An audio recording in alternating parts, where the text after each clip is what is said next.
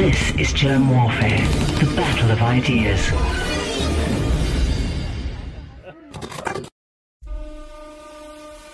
My name is Germ. This is Germ Warfare, the battle of ideas. John Titus, thank you for joining me in the trenches. Good to be here. Thanks for having me. We were just talking a moment ago.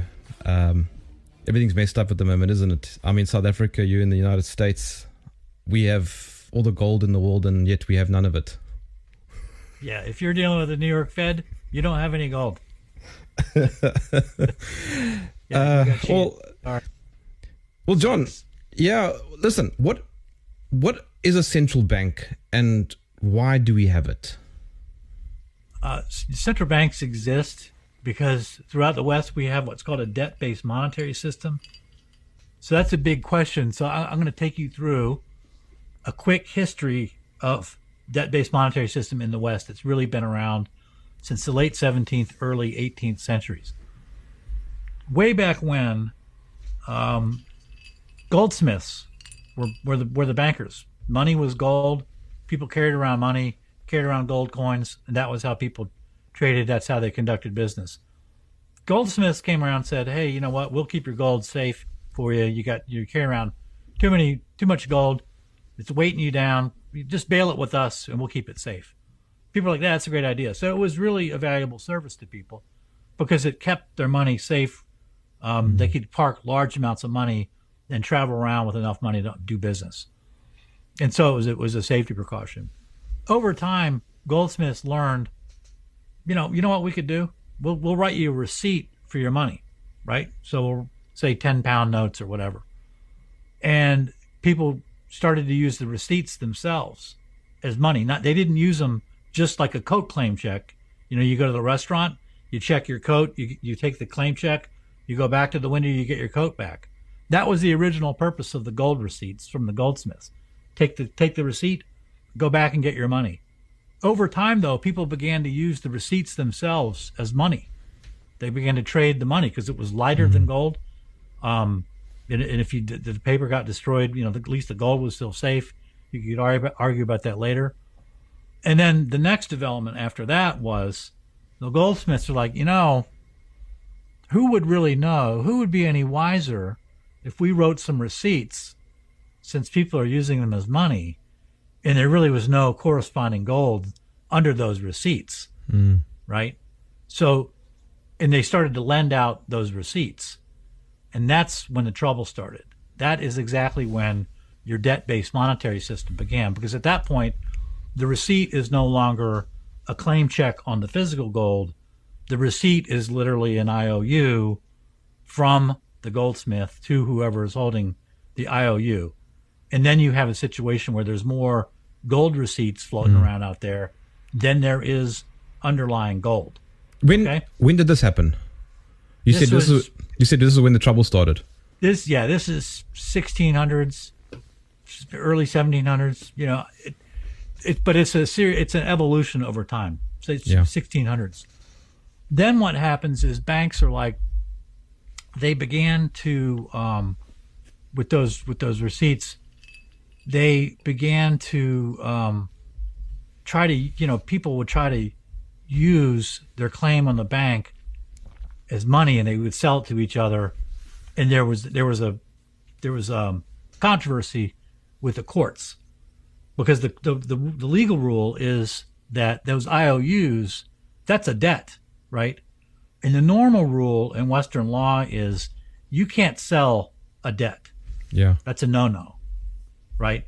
I mean, if someone owes you money, it's actually a crime for you to go out and sell that debt in an effort to collect that money, okay? And so there was a controversy between the merchants on the one hand and the law on the other hand. Some courts were enforcing debts against third parties, and some courts weren't, okay? The more conservative courts are like, no, that's a debt between you, the gold merchant or the bank, and the borrower. That we're not going to enforce that against the third person. Okay, that's just not going to work. And so what the bankers did at that point was they went to Parliament, and they had passed in 1704 the Promissory Notes Act, which allowed banks, but only banks, to sell debts like that. Okay, And so I'm getting to your question of why do we have why do we have central banks? Okay. So now you've got a system where, let's say I bank at bank A, you bank at bank B. Okay. I owe you £100. Okay. So I take my bank money and I try to transfer it to you. But legally, that £100 sitting at my bank is a liability to my bank. Call it bank A. And your bank is going to look at that and say, why on earth would I take on your IOU as my own? I mean, Germ, if your neighbor comes to you and says, hey, I've got an IOU here, I want you to pay it, or somebody says, this is your neighbor's IOU, are you going to pay it? You're not going to pay it. That's your neighbor's IOU. You're going to say, get out of here. I'm not going to pay it. But the reason banks do that, okay, the reason they take on each other's IOUs is that it's a parallel transaction. So it's not just the £100 that's coming from my account to your account. In parallel with that transaction, there's going to be another transaction. So that's the liability moving from my bank to your bank. In parallel with that, there's going to be an asset moving from my bank to your bank. Back in the day, that parallel asset was gold. Okay. But gold is physical. It takes too long to settle. Banks aren't, people don't want to wait around that long. They want to settle immediately. And so they need another form of electronic money. And that form of electronic money is called reserves. That's why we have central banks. Why do they need that? Because to make the transaction go through, okay, I owe you £100. Okay. You want that £100 out of my account and you want it into your account. Everybody you're cool with that. I'm cool with that. My bank is cool with that. But the fourth party in the transaction, your bank, is like, no. Right. Why am I going to take on a £100 liability? I need a £100 asset to go with it.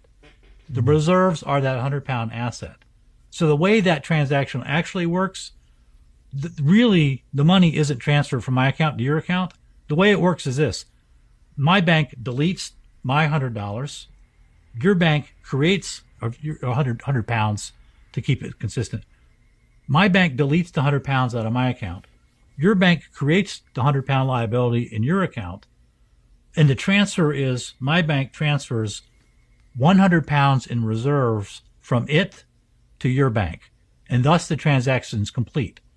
My bank it's lost £100 liability and it's lost £100 asset. And your bank has gained exactly the reverse. £100 asset in the form of reserves and £100 liability in the form of your bank account. And that's how that works. And that's why we have reserves. But that gets into it. So there's what people don't understand about the banking system is it's really two banking systems. There's the visible system at the retail level. That's what we think of as money. And then there's the hidden behind the curtain system that makes it work. It's the oil in the system that nobody sees and nobody thinks about because it's done at night and it's done, behind closed doors. It's bank to bank. Okay, so that's the first part. Now, the second part is, how does that connect to where we are now? Great question. The way that connects up now is that up until the global financial crisis, banks were only using reserves to do exactly what I just described. That process is called settlement. Okay? Take two big banks in the UK. Okay? Take Barclays and, let's take another international bank. Let's take Credit Suisse. How many transactions are there, retail transactions, between customers of Barclays and customers of Credit Suisse? There's millions. Okay? And so you have billions, hundreds of billions of pounds of liability going one way and 100 billions going the other way. At the end of the day, those two banks sit there and they settle out who owes who how much money. Okay? Because they figure out we got to net out these transactions and then someone's going to owe somebody else a pile of reserves. Okay? That's how reserves work forever until the global financial crisis. In the global financial crisis, central banks began to misuse reserves for the first time. They were using reserves not to settle transactions, but they were using reserves instead. They were still settling transactions, but now they were using reserves to bail out banks. How did that work? Let's go. Let's take HSBC. That's a good example. That's a criminal bank. HSBC. Let's say that HSBC is sitting on a mortgage-backed security. They paid £1 billion for it. It's not worth £1 billion. It's like £1 billion cow. They paid $1 billion for a cow. The thing gets hit in the head by lightning 5 minutes after they bought it. They got a dead cow on their balance sheet now. It's not worth anything. It's not even worth hamburger meat because it's rotted. What do? They're going to go under because they have a liability, but they don't have the assets worth nothing. It's going to tank their balance sheet. Okay. So what the banks did, what the central banks did back in 2008, 2009, 2010 is they said, you know what? Here's what we'll do, HSBC. We know you got the rotted cow on your balance sheet and it's killing your profitability. You're not going to be able to pay out big bonuses. Here's what we'll do. We'll pay you face value for the dead cow. Okay? Well, because if the cow's dead, no, you're not going to be able to sell it anywhere else. It's useless. It's garbage. It's going to cost you money to get rid of it. We'll buy it from you for maybe, £1 billion and change. We'll give you a little bit of profit there. And they paid for it, the central banks did, with reserves. Because reserves are their assets to the bank. Okay, just as bank money is money to us, bank money is not money to banks. It's a liability. Banks want assets. Their money, banks, they're operating money. They transact business not in bank money. They transact business in reserves. And thus began the bailouts using reserves by central banks during the global financial crisis. That's what they were doing. And that's why the balance sheets of the Bank of England, Bank of Japan, the Federal Reserve in the U.S., they all got bigger because they were bailing out commercial banks. That's in a nutshell what started in 2008, 2009. You've spoken now a couple of times about the two different types of money that's being transacted. There's the money that you and I use, and there's the money that banks use. Yep. What? Yeah, that's electronic money. Okay, so what's happening there? The electronic money is you and I transact business in bank money. That's electronic. That's a liability to the banks. And the reserves are electronic money, but they're assets to the banks. And you need those two opposite polarities of money for the system to work, because the banks, you got to understand the role of commercial banks in the system. Commercial banks are the linchpin of our system. Okay, they issue money in the retail circuit. That's in the circuit you and I use, and everybody else. Banks are issuers of money in the retail circuit. Banks are users of the money in the wholesale circuit. Those two circuits, by the way, wouldn't be necessary. It wouldn't exist if we just did all our business in coins. There would be no reason to have two systems. The reason you need two systems is, like I said up front, money now is created as debt. Okay, so the way that works is you go get £1,000 loan from a bank. The way that the bank creates $1,000 in your account out of nothing, creates it out of thin air. Okay, that's a liability to the bank. The corresponding asset to the bank is the promissory note that you signed saying, I owe you, bank, £1,000 or $1,000, whatever it is. Okay, so you always, in the debt-based monetary system, everything is an asset or liability, depending on which party you're dealing with. And there's no backing. There is no backing. Ultimately, there's no physical backing. Okay, originally, up until the 30s, in a lot of places there was gold backing, but it was fractional. Okay, but that ended in stages. The last stage of that was 1971. And what happened there is, up until then, the Federal Reserve, which is the U.S. central bank, was able to was issuing reserves, right, freely issuing reserves, and other countries were banking at the Fed, including France. And France comes over to the U.S. and says, "Oh, $35 an ounce, is it? Here, you know what? We have $35 million in cash. Give us 1 million ounces of gold." What happened? Nixon goes, gold window's closed. That broke the link. At that point forward, August 15, 1971, no more gold backing. So now the central banks can issue as much money as they want with total impunity. Okay? They can create money out of thin air, and there's no There's no limit to how much they can create. Now, a bank, you got to understand, a commercial bank, HSBC, Barclays, whoever, they create money out of thin air too, but they can be bankrupted because when you get your £1,000 loan, they credit your account with £1,000. You can turn around and tell the bank, I want £1,000 note, or 10 £100 notes, whatever it is. And the bank at that point might be in trouble because it cannot create notes out of thin air. The notes are created by the central bank.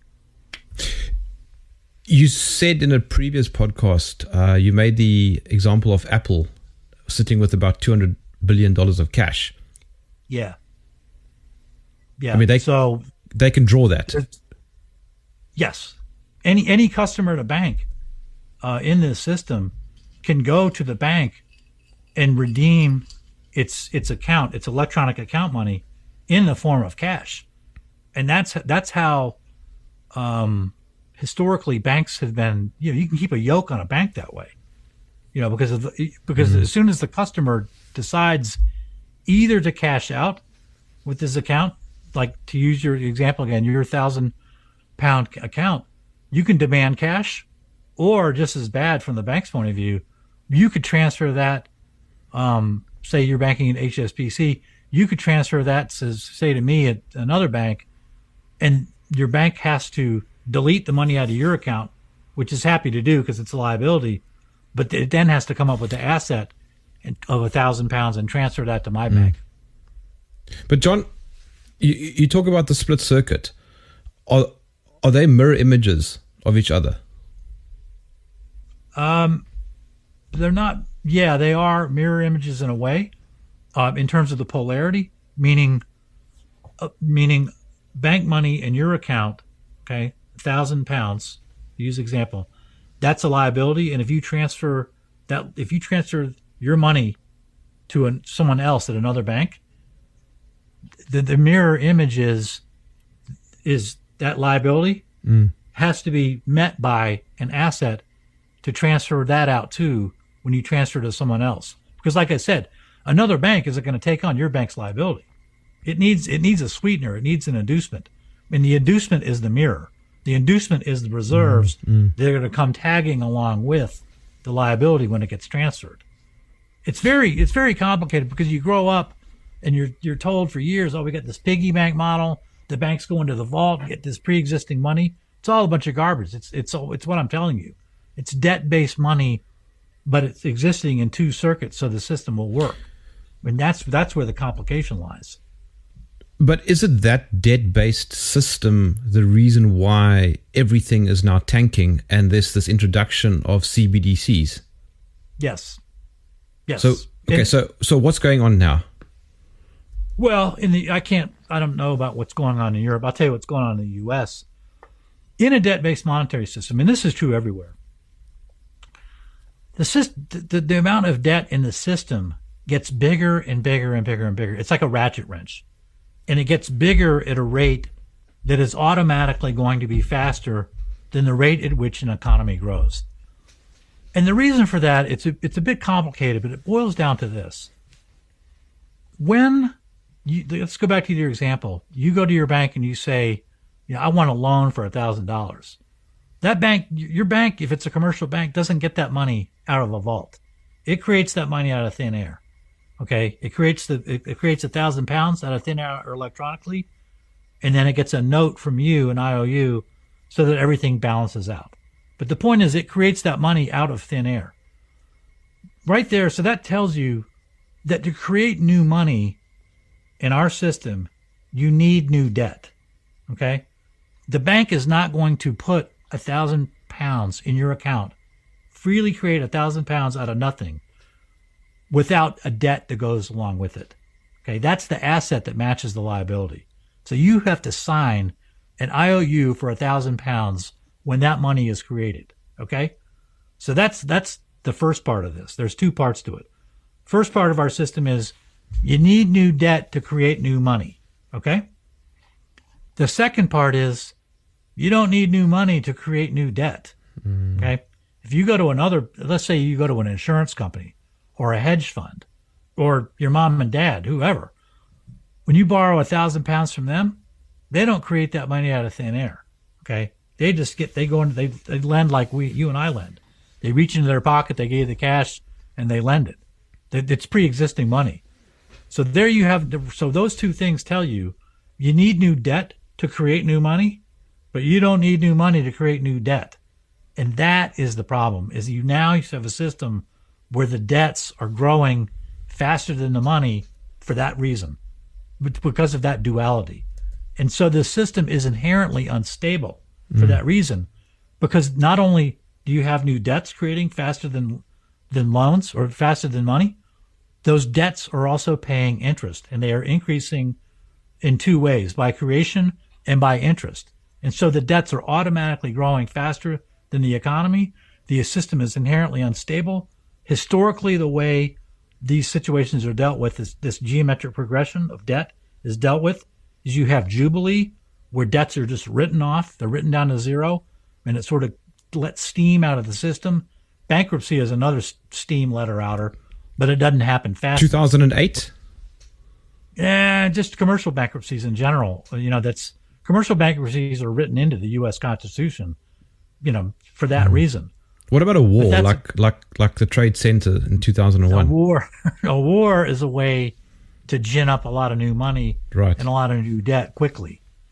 So whenever you see a central bank created, the Federal Reserve in 1913 or the Bank of England in 1694, you're guaranteed to see pretty much wars and crazy stuff start happening right away, because bankers realize, hey, we can create as much money as we want, and they go on a bonanza. They get drunk too quickly, and the party ends. So I alluded to CBDCs, and I say that as if it's a term that everybody knows, which of course isn't the case. It stands for Central Bank Digital Currency. Yeah, and exactly. Going on from that, John, what is going direct? All right, but it's two separate things. Let's start with going direct, and I'll get to CBDC. Going direct. So we talked about the global financial crisis, 2008, 2009, where the bank was creating new money, but it was just to bail out commercial banks. Okay. Because the commercial banks, if they implode, your retail money supply is in big trouble, and you're gonna have a depression. And that's really what was going on in 08 and 09. Come 2020, with the onset of the pandemic, what happened there is, right, the virus. What happened there is pandemic.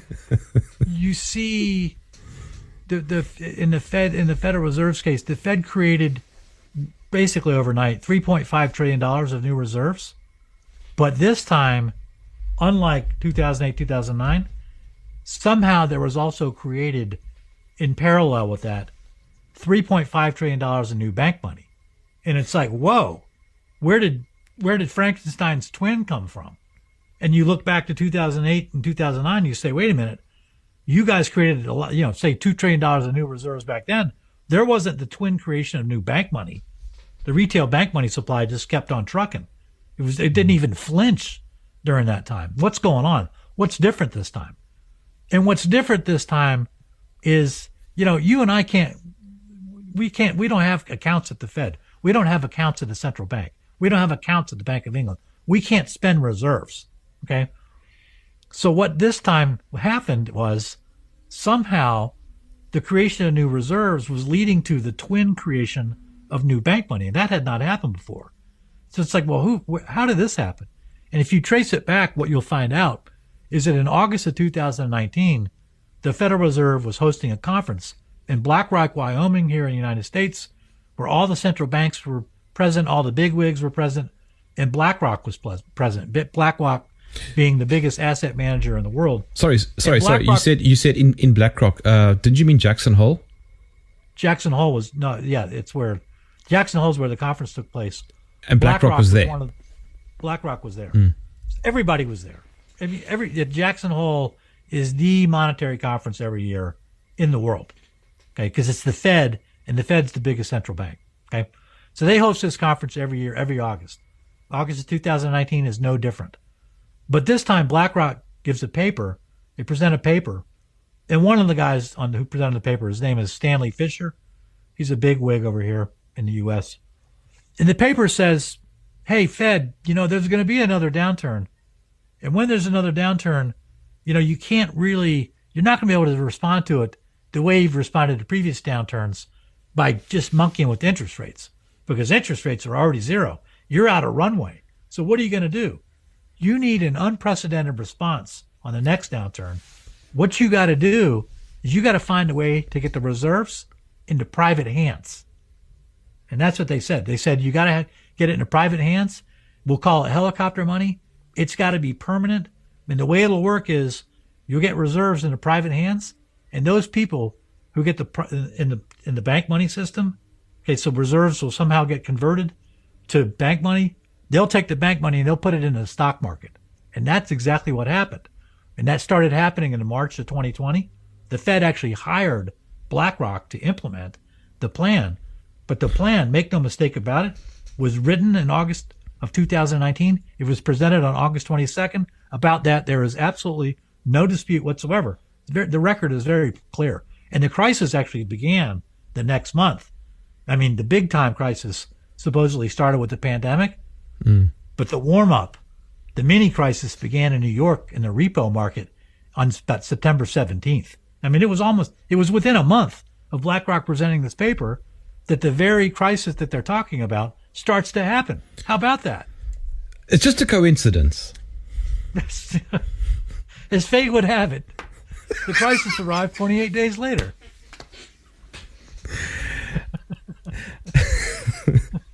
You can't make this stuff up. And then the Fed turns around and hires BlackRock and says, hey, you know what?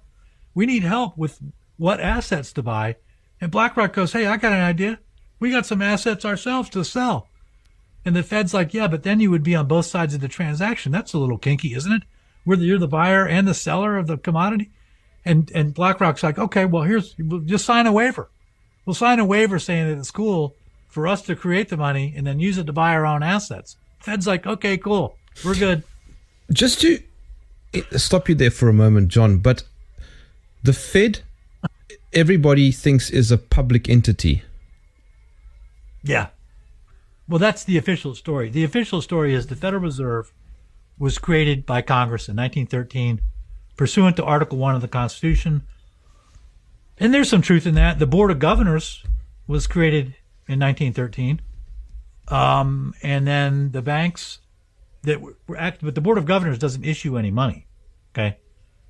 The regional Federal Reserves issue money, the regional banks. There's 12 regional banks in the Fed system in the U.S. They're the ones that issue money. They are all private. You're not even allowed to know who owns the regional Federal Reserves in the U.S. The regional Federal Reserve banks who issue the money. Good luck finding out who owns them. They will tell you that it's the member banks in the system. In other words, it would be the J.P. Morgans and the Citigroups. But good luck finding out who owns those. You can't ever untangle who the ultimate owners are. Yeah, I think you can make some estimations. I mean, when you know that BlackRock and Vanguard and some of those big players seem to have their feelers everywhere. Yeah, they own about 7 or 8% of every major company in the world. But who owns BlackRock and who owns Vanguard? You don't know. Hey? They own themselves. So it's like a cluster. It's like a dog chasing. You can't ever get to the bottom. Like, which people own this? Just as a buy story here, I decided to look at the major shareholders of South Africa's major banks, the five top banks. And guess what? Every single one of them, without exception, every single one of them had BlackRock and Vanguard as major shareholders. It's BlackRock, Vanguard, Fidelity, Berkshire Hathaway, State Street. Yeah. State Street. Yep. And I even saw JP Morgan in there. Yeah. And it's the same. It's the same. It's organized crime. It's just right in your face, except it's not called Gambino. It's called JP Morgan Chase, Citigroup. Okay, so the pandemic started. What happened next? Well, what happens next is the Federal Reserve creates about $3.5 trillion. So when the pandemic starts, the balance sheet, the total number of assets, the total liabilities on the Fed's balance sheet is sitting at $4.2 trillion. And by June, let's say early June, it's already up to, $7.2 trillion. So $3 trillion gets created immediately. And so what happens is you got to remember that the U.S. stock market begins to tank in February. It's down, down, down, down, down, down, down. And then the Fed, following BlackRock's plan, creates $3 trillion out of thin air, but it's $3 trillion of reserves. And they take those reserves and they buy assets from asset holders, bond holders, mortgage-backed security holders in such a way that $3 trillion of new bank money gets created this time. And that had never happened before. That had never happened in the global financial crisis. The creation of new reserves had happened, but the parallel creation of new bank money had not happened. And that happens. And so what's going on there is the Fed would go to, say, a big retirement fund and say, I noticed you've got this treasury. It's a bond. It's sitting on your portfolio. It's a dog. It's not earning anything. Wouldn't you like to get rid of that bond? It sucks. And the pension fund would be like, yeah, we'd love to get rid of it. It does suck. It's not returning anything. We got to pay out all these retirees. There are tons of them. They're drawing all this money. We're bleeding ink. So the Fed says, well, we'll buy that. We'll buy it from you. We'll buy it at face value. Pension fund's like, that's great because we're not going to get a good price for it if we just sell it in the market. But the pension fund's like, well, wait a minute. You're the Fed. You're going to pay us in reserves. We can't use reserves. You might as well give us Chuck E. Cheese tokens. What the hell are we going to do with reserves? We can't use reserves. And the Fed said, you know what we'll do? You pension fund, you bank at Citigroup. Here's what we'll do. You transfer us the bond. We'll give the $1 billion in reserves to Citigroup. Okay. And now Citigroup is sitting plus $100 in reserves, $100 billion or $1 billion, say, in reserves. Their balance sheet's out of whack. They need a liability. That's where you come in, pension fund. The Citigroup will create $1 billion account in your name. Then you'll have your money. So you send us the asset, you send us the bond, which sucks and isn't returning and you want to get rid of. You transfer it to us and we'll set it up with Citigroup and we'll pay for it ultimately with an account in your name at Citigroup. And now you've got $1 billion in cash. You do with it whatever you want. So you might want to go into the stock market and buy Tesla. And as soon as the Fed started doing that, creating, buying assets that way, guess what happened to the stock market? No. Back up. Everybody's happy. Everybody's making money. Asset inflation galore. And that's why it was that twin creation of new bank money in parallel with new reserves that did that trick and that got the stock market revived. It was like putting paddles, the electric paddles on the chest of the stock market. Revived it.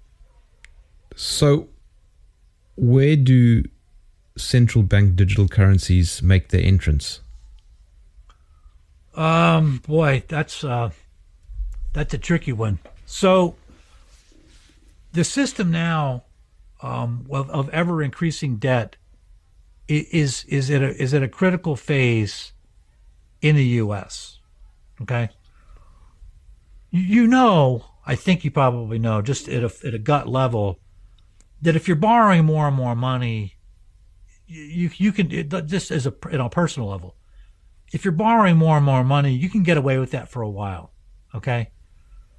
But when you start borrowing money to pay interest, to make the interest payment, you're not long for this world, okay? The baseball bat's coming for your kneecaps in short order. You can't. So if you're borrowing interest, you're in big trouble.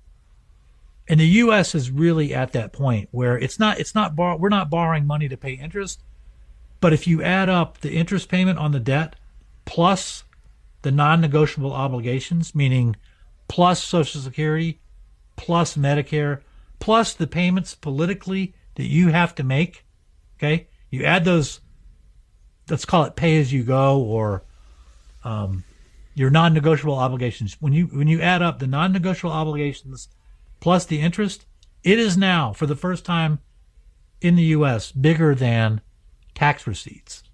And so we're sort of like the guy who's borrowing to make interest payments. And so the people running the system, the debt-based monetary system, it's spinning out of control. And the only way to control it is to really have a closed system where central bank digital currencies fill that billet, because then with central bank digital currencies, you can just shut the money off. Okay? You can't do that now. The money does what the money does, right? But the central bankers have been quite upfront about the fact that CBDC is different. It's not like real money, okay? I mean, I don't know about you, but I've never had, a $100 bill or $100 quid note in my hand just spontaneously combust. That doesn't happen, okay? You can spend it on whatever you want, and you can spend your bank money on whatever you want. It doesn't go away. CBDC, though, is different.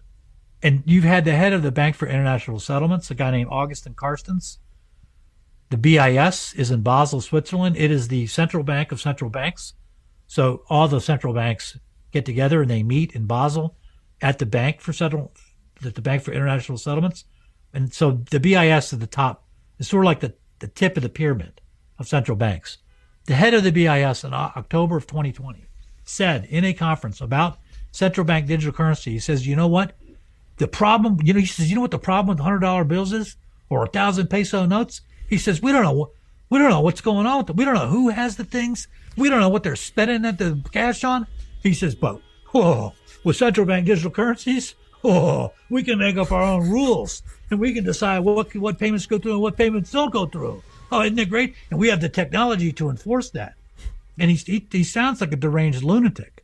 And Jerome Powell, who's the conservative U.S. head of the central bank here, the head of the Fed, Jay Powell, he gets a load of this guy. He says, well, he's in a very restrained way says, there's a lot of good things about central bank digital currencies, but we need to look at some legalities here about what's going on. We need to consider privacy issues and all the rest. But the fact is, the cat was out of the bag. Augustin Carstens let it out that they can turn your money off, and if they can turn your money off, they got their debt problem solved. It sounds, John, like it's a lot more than just money, though. That sounds like control. Totally, that's completely what it is. It's not even money to my way. It doesn't meet the legal definition of money.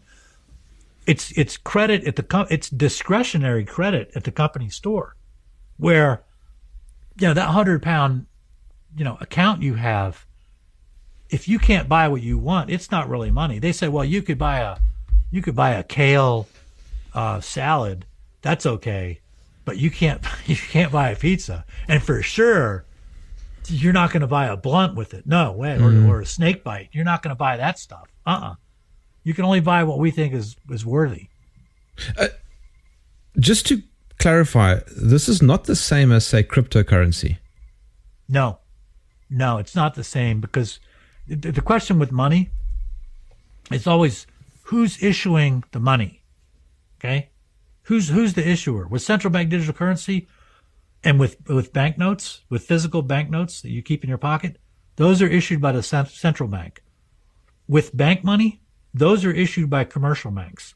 With crypto is an asset. It doesn't meet the definition of money, the legal definition of money. It is created by whoever is whoever manages the crypto. So it's a different thing. Now, that said, the central banks, make no mistake about it, are eyeing that blockchain technology and are figuring out how do we use blockchain to our advantage. But the crypto itself isn't really money. Although, but I will say this. I can send you Bitcoin right now, and we could trade. Yes, but that's we could barter with anything too. Okay, right? We could barter with monopoly money, with horses. But I will say this, back to the issue of settlement, just like banks need to settle, okay? You got bank money at bank A and you got bank money at bank B, and They have to settle in a different currency. They settle in reserves, not even though it's denominated in the same currency. It's a different polarity. It's a different issuer. Ultimately, CBDCs, if you think about it, if CBDCs is money from a central bank, it's a liability to a central bank, somewhere along the line, you're going to need a higher level asset. Just like commercial banks need a higher level reserves to settle between themselves, central banks are going to need a higher level settlement means, and it could be another reserve currency, or it could be a crypto. It might, in fact, there's one crypto in particular, I can't remember which one it is, XRP or some such thing, that looks to me like that thing smells like a settlement currency. It's got that aroma about it, and I would keep your eye on that. I can't remember the name of it, but there's a guy named Darren Moore Jr. who's given some presentations on YouTube that speak to that. Very interesting question. If what you're saying is true, though, should your alarm bells be ringing? Yeah. As soon as Carsten says, we can control all the transactions, we have the technology to control every penny in the whole planet. Yeah, the alarm bells went off, over a year ago. Yeah. And it is coming, though. This isn't just talk. No, it's coming. It's coming. I suspect that whenever you hear a central banker talk about unicorns and rainbows, they're lying. Okay. Whenever you hear a central banker talking about how they want to, improve the neighborhood, or they want to help, they want to be a Mr. Helper, you're getting a load of garbage. It's just, they're lying to you. Okay. And so the two areas where central bankers are like, yeah, we should do this and we should do that to keep your eye on are climate change. They're all worried about the environment as they fly their jet, across the world. It's burning, gobs and gobs of gasoline. The other areas they talk about financial inclusion, and what they mean by that. The cover story on that is these poor people who live under bridges, they can't participate in our wonderful electronic economy. We need to get them part of the economy. Wouldn't it be wonderful if the homeless guy could buy his Boone's Farm wine with electronic money? It's like, are you kidding me? And so that universal basic income is a way in for that central bank digital currency. And so is climate change. Yeah, I mean, it's all linked. Yeah. Oh, yeah. And adding to that link, is this virus real or not part of this shift that's occurring? Yeah, it's a transition. The pandemic, the monetary significance of the pandemic, leave aside viruses and colds and sniffles and all that stuff. The monetary significance of the pandemic is that the world's leading central bank just took control of a major portion of the retail money supply. It had never done that. And you're going to see it do that more and more because, as I say, the U.S. at least has passed the point of no return, where the Federal Reserve Chairman himself, Powell, admits this in April. He says, yeah, the U.S. debt path is unsustainable. The debt is growing at a rate that is materially faster than the economy. And things are changing quickly due to that fact. The pandemic is the first step of many. So the next thing is there'll be more control of the retail money supply, and eventually there will be total control of retail money, meaning money that you and I and mom and pop businesses spend. Are you not just being paranoid? I mean, isn't this just a case of history repeating itself? No, it's it's not history repeating itself, because history repeating itself would be you have a depression and debts get wiped out and we kind of start over. I mean, that's not happening this time. They didn't allow the depression during the global financial crisis. They didn't let banks fail. They propped up the zombies. They kept the system going. The debts kept getting bigger and bigger and bigger. They're not letting those debts die. They're not letting the steam out. And that's the difference. That's what's different about this. They're not letting go. There's no debt jubilee. There's just more and more debt, and the schemes get crazier and crazier and crazier to retain control of a system that is out of control. And the end game of this is simply total control of people, okay, as assets, right? Right now, when any country wants money, it has to borrow the money from the central bank, okay? The way it works is the U.S. needs $1 billion. It writes an IOU to the Fed for $1 billion. It writes a bond or an IOU to whoever. It writes a bond, okay? The bond is the asset. It's backed by what's called the full faith and credit of the United States, right? So remember, in a debt-based monetary system, all the money, which is a liability to the issuer, is backed by an asset, okay? At a country level, the backing asset is a bond. It's a national bond. The question nobody's asking about central bank digital currency is, okay, since it's money, it's a liability of the central bank, and everybody admits that, what's the corresponding asset? Is it a bond, like the old days? Or is it the individual person? Is it therefore? I don't know the answer. Nobody talks about it. What do you think? I think it's going to be individual people.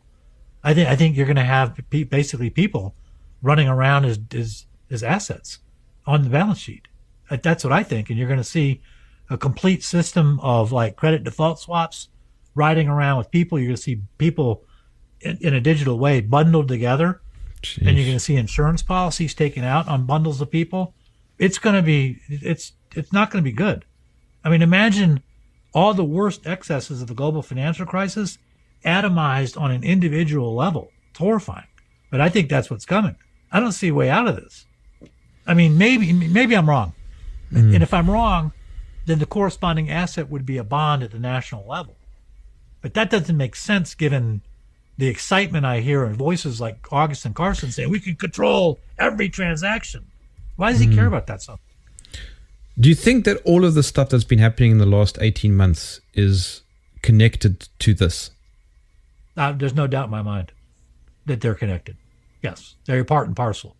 And the driver, my thing is follow the money. You follow the money, you find out what's going on. I mean, remember, the BlackRock paper was in August of 2019. Okay, the pandemic wasn't until later. The tail is not wagging the dog here. The pandemic is not wagging the central banks. The central banks are wagging the pandemic. How powerful, John, how powerful are central banks?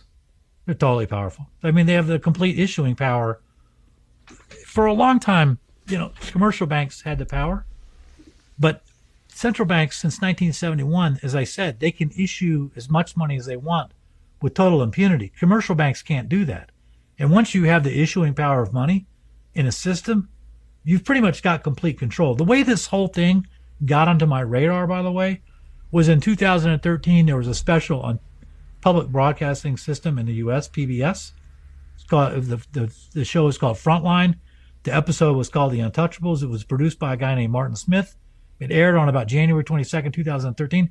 And he showed in that episode the banks are above the law. They will not be prosecuted for crimes, even crimes where there's no dispute that there was a crime. They admitted they committed crimes. Nobody's going to jail. And at that point, I'm like, these banks are above the law. And if they're above the law, that makes the banks the sovereign power, not the government. I mean, if you can commit any crime you want, you are the sovereign. Sure. Right? Because you can issue money, you can raise standing armies, you can have weapons, you can do whatever you want. Because you can just commit the crime and then later plead immunity. Right? You can replicate every sovereign power that exists on paper yourself. And that's what happened in the US. And I was like, wait a minute. Who's the real sovereign power in the US then? It sounds like it's the banks, but it's not the banks, because the central banks are more powerful than the commercial banks. For the reason that I said, the commercial banks can be bankrupted. Central banks can't. They're the ultimate issuer of money. I just want to make sure that I'm following. So what is going to be happening here is that the central banks are going to bypass the retail banks and go straight to people like you and me. Yep. They're going to go through an intermediary, though. They go through an intermediary now, but it's complicated. The intermediaries there, and the only reason they won't go direct, like you said, to issue money direct to you and me, is the bandwidth, the organizational capacity needed to pull that off is just, how many people are in the UK? There's 330 million people in the US. Can you imagine the Federal Reserve trying to manage 330 million accounts? It's organizationally too much. So what they're going to do, and they've already started doing it, you saw this with BlackRock, is they're going to use those intermediaries like BlackRock, like Google, like Amazon, like FinTech. There will be a mix of intermediaries that they use to control the whole system. But make no mistake about it, you're right. The top dog in our system is the central banks, period, full stop. Obviously, I need to then ask you, what can we do as individuals? I tell you this, what I think. I mean, to be honest, I tell people this, they don't want to hear it. You're not voting your way out of this. Okay? I've known that since 2013. The criminals have taken over. They're running the system. You're not going to vote them out of control. They're going to laugh at you. They're more than happy to prop up the illusion of control that you might have. But you're not going to vote your way out. I think the only way out now is the same way the U.S. got out 1775. They fought their way out. They revolted. Wow. I mean, I don't see any other logical answer. Are you saying civil war? No, I'm saying revolution. Yeah. You have a criminal power. If you read the U.S. Declaration of Independence, I mean, it was King George III was a criminal. I mean, he was doing all these things that was totally illegal. That's what the Declaration is. It's a recitation of all the atrocities this bastard was perpetrating. And so they said, we can't have this. We can't have, you have a duty when this is going on and crimes are being perpetrated. It's not your right. It's your duty to throw this power off. So that's my answer. I mean, so it's all a big this stuff about getting together and, you should organize and protest and all that stuff, but, be advised about what you're in for. If this is going to work, you got to throw these guys off. It's a major task. And is there a way to buffer along the way? For example, I don't know, gold, silver, platinum, cash Fridays, that kind of thing. Yeah. Yeah. Well, in the Great Depression in the U.S., people used local currencies. They used scrip, right? And they transacted business. That's the first step, is you transact business outside the system. You do it on personal. That's one of the reasons I think the power that be want the social distancing, don't want the congregation. They don't want people getting together. They don't want people organizing. You got to fight back. That's the first battle line, is to get back together and start doing business outside of the system. Is bartering part of that system? Yeah, damn right it is. Yeah, for sure.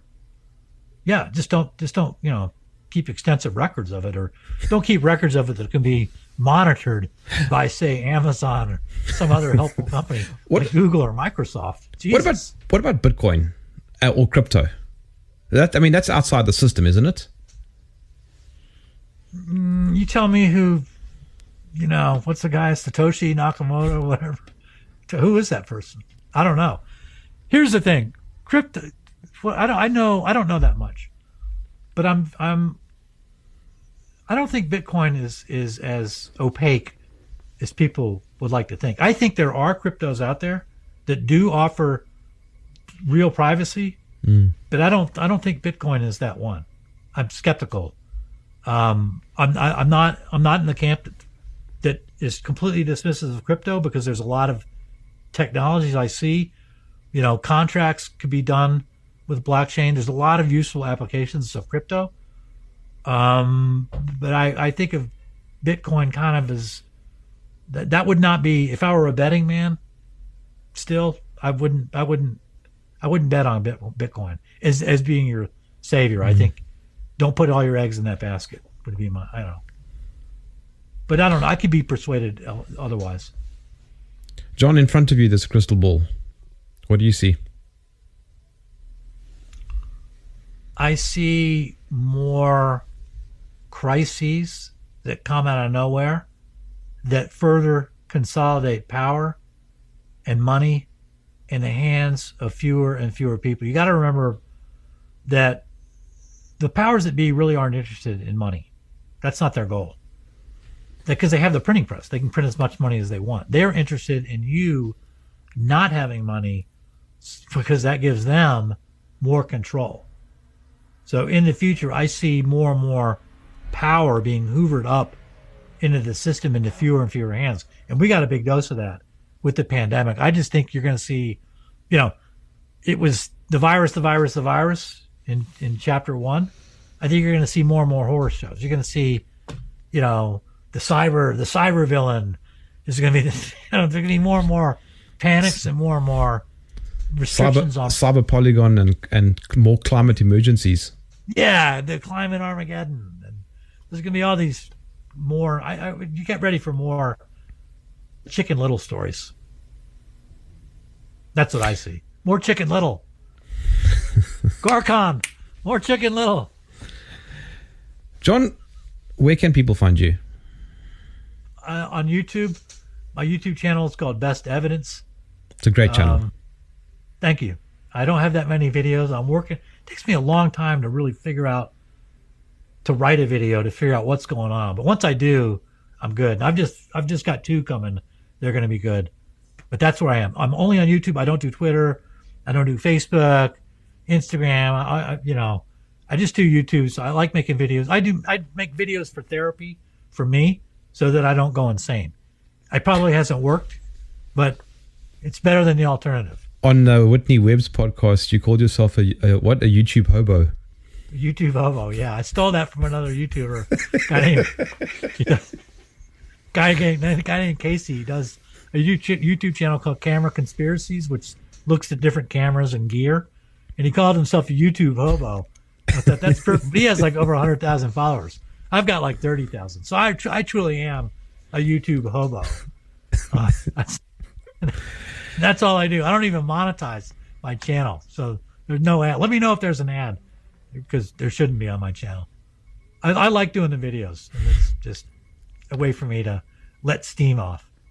Well, I think it's a great channel. I've watched your videos, and as I said to you earlier, you've got a great style. Thank you. I sweated out.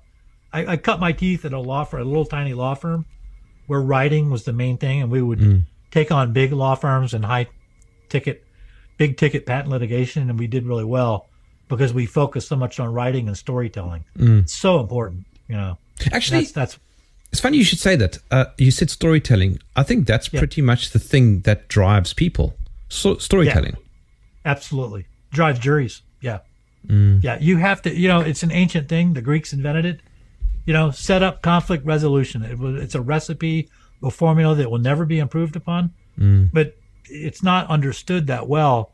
But that's how we learn. It's like, well, what problem are you trying? What's the issue? What problem are you trying to solve? And did it work? How did you solve it? That's every story. And so that's what I try to do on my channel. It's like reserves. Like, why do we even have reserves? What problem did reserves solve? And so I have a video called "Wherefore Art Thou Reserves?" Yeah, I watched that. If you scrub to about the 20-minute mark, I walk through. I have a camera overhead. Like I say, you come to my bank and here are the options. And I walk through it, but it's storytelling. Very important. And people seem to respond to it. Like, oh, now I get it. Yeah, because I told a story. I'm not up there at a chalkboard with some dry theory. I'm trying to put it in real terms. And real terms to me means, what's the story?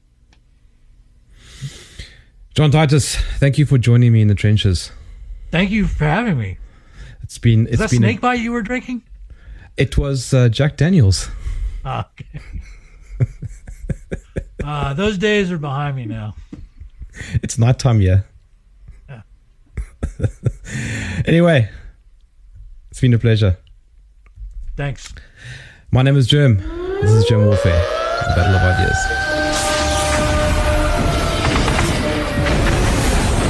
If you enjoyed this podcast, please visit supportgerm.com.